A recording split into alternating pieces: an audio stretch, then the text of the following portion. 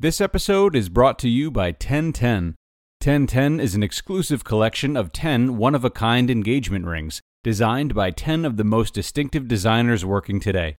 Using only diamonds responsibly and sustainably sourced from Botswana, 10 design masters have each produced a uniquely beautiful diamond ring, launching exclusively on January 18th at BlueNile.com.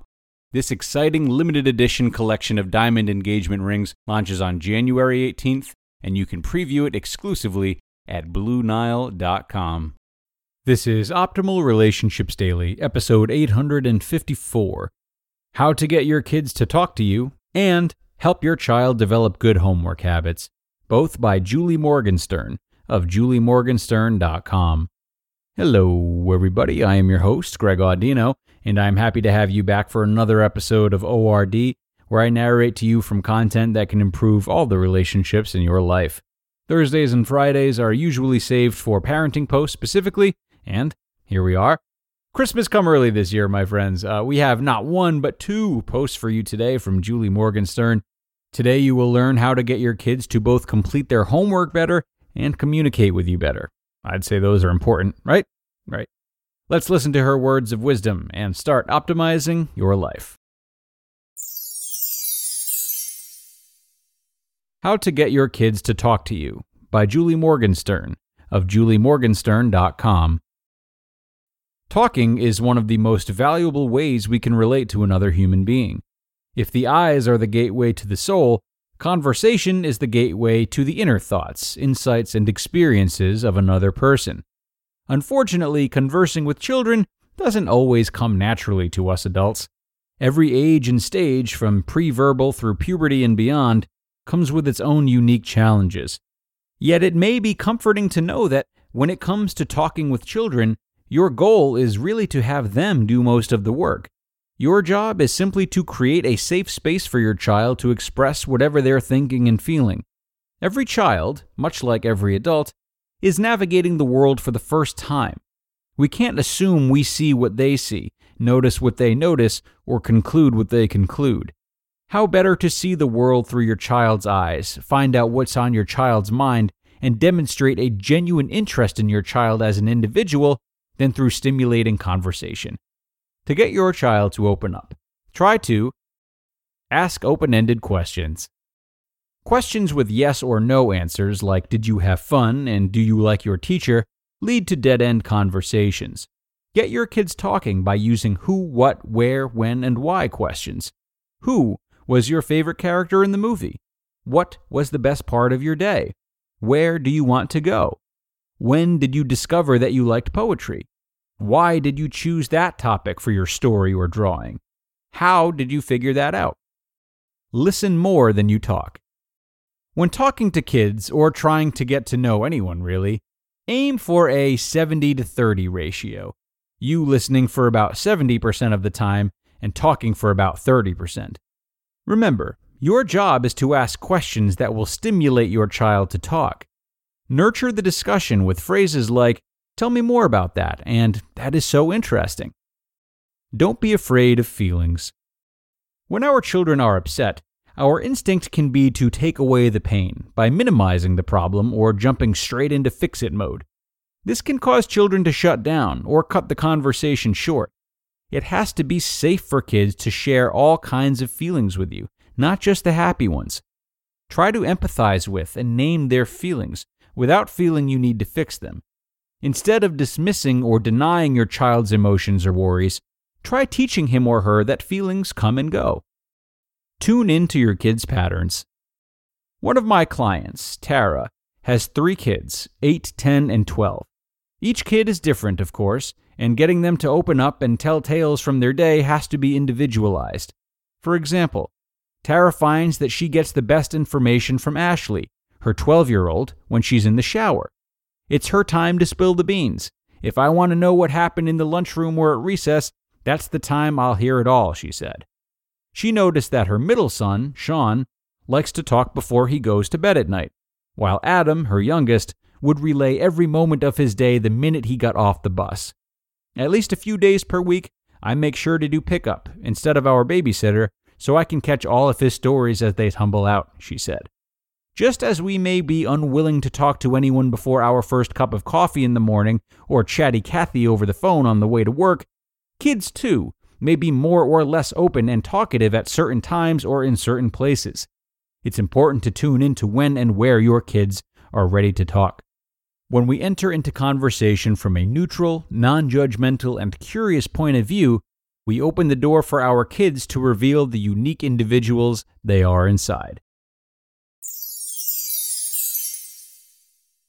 And everyone, Greg here again. It is no secret that 2020 has been a lot, and I think you would agree that we could all benefit from less stress and more sleep in our lives.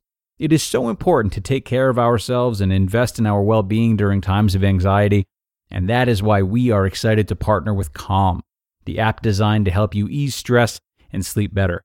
Calm, which has over 85 million users, has a whole library of programs designed for healthy sleep, like soundscapes, guided meditations, and over 100 sleep stories. I am a Calm user, and I can safely say that its assortment of soothing material for day and night made my meditation experience a lot better, and took away the stress that we often feel about meditating the right way, whatever that means. And now for listeners of the show, Calm is offering a special limited time promotion of 40% off a Calm premium subscription at calm.com/ORD. That's 40% off unlimited access to Calm's entire library, and new content is added every week. Get started today at calm.com/ORD.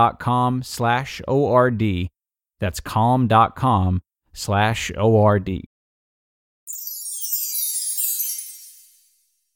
Help Your Child Develop Good Homework Habits by Julie Morgenstern of juliemorgenstern.com.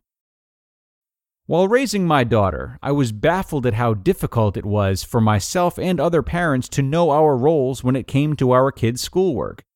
Were we meant to supervise and help them? If so, to what extent?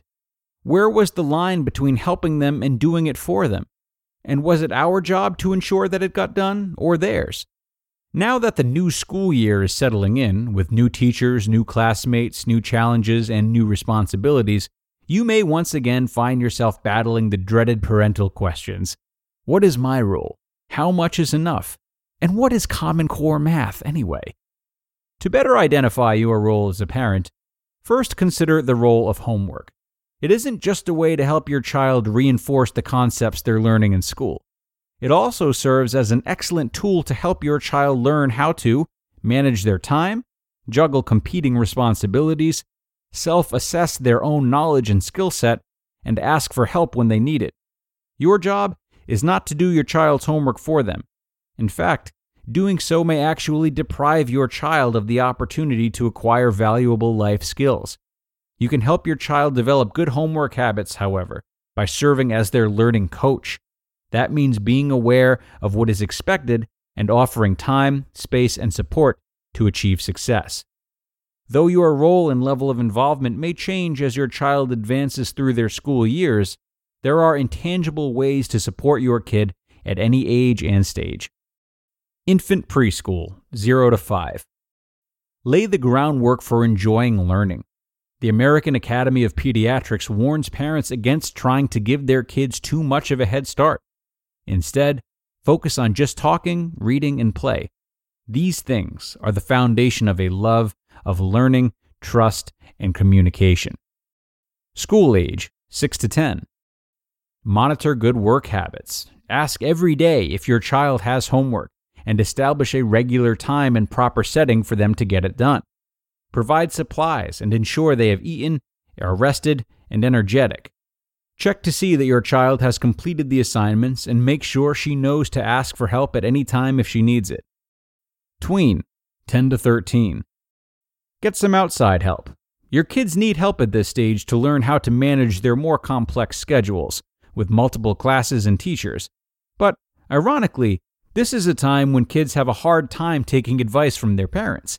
Consider outside assistance from a teacher, a local teen, or a tutor to help your kid master the skills they need, including tracking their assignments, managing competing deadlines, and mapping out the steps of long-term projects. Teen, 13 to 18. Let your kids take ownership. Assuming your kids have learned and mastered good study habits, you can begin to pull back in this stage. According to experts, only offering help if it is explicitly asked for. It's fair game to continue to provide the quiet study space, company, and supplies, and to build in family activities around topics they're learning about in school. If your child is studying the Civil War, for example, a family trip to Gettysburg can be an interactive way to reinforce what your child is learning. You just listened to the posts titled, How to Get Your Kids to Talk to You, and Help Your Child Develop Good Homework Habits, both by Julie Morgenstern of juliemorgenstern.com. Two doozies today from Julie, which we are very thankful for. Of course, each post had unique takeaways relevant to its subject matter, but to me, the overarching theme was the value in giving children space. Not space in the sense of ignoring them or letting them do everything themselves, but rather teeing them up with the resources they need to thrive, and then allowing them to do so as you gently guide them on the way. You don't need to talk at them or do their homework for them, but rather aid them along in both areas of life by giving them a gentle push as you remain there to observe them and help if needed. This mindful approach to parenting can stretch into any other big parts of raising a child, and it gives children a chance to not only learn for themselves, but it also sets the example for them to set the stage to help others in their own ways throughout the course of their lives. Like she said, it's a tough line to walk, but I think Julie described it beautifully across both posts. We've got one more episode for you before the weekend, and it'll be another parenting post, ladies and gents. Be sure to come on back tomorrow to finish off strong, further strengthen your relationships, and of course, where your optimal life awaits.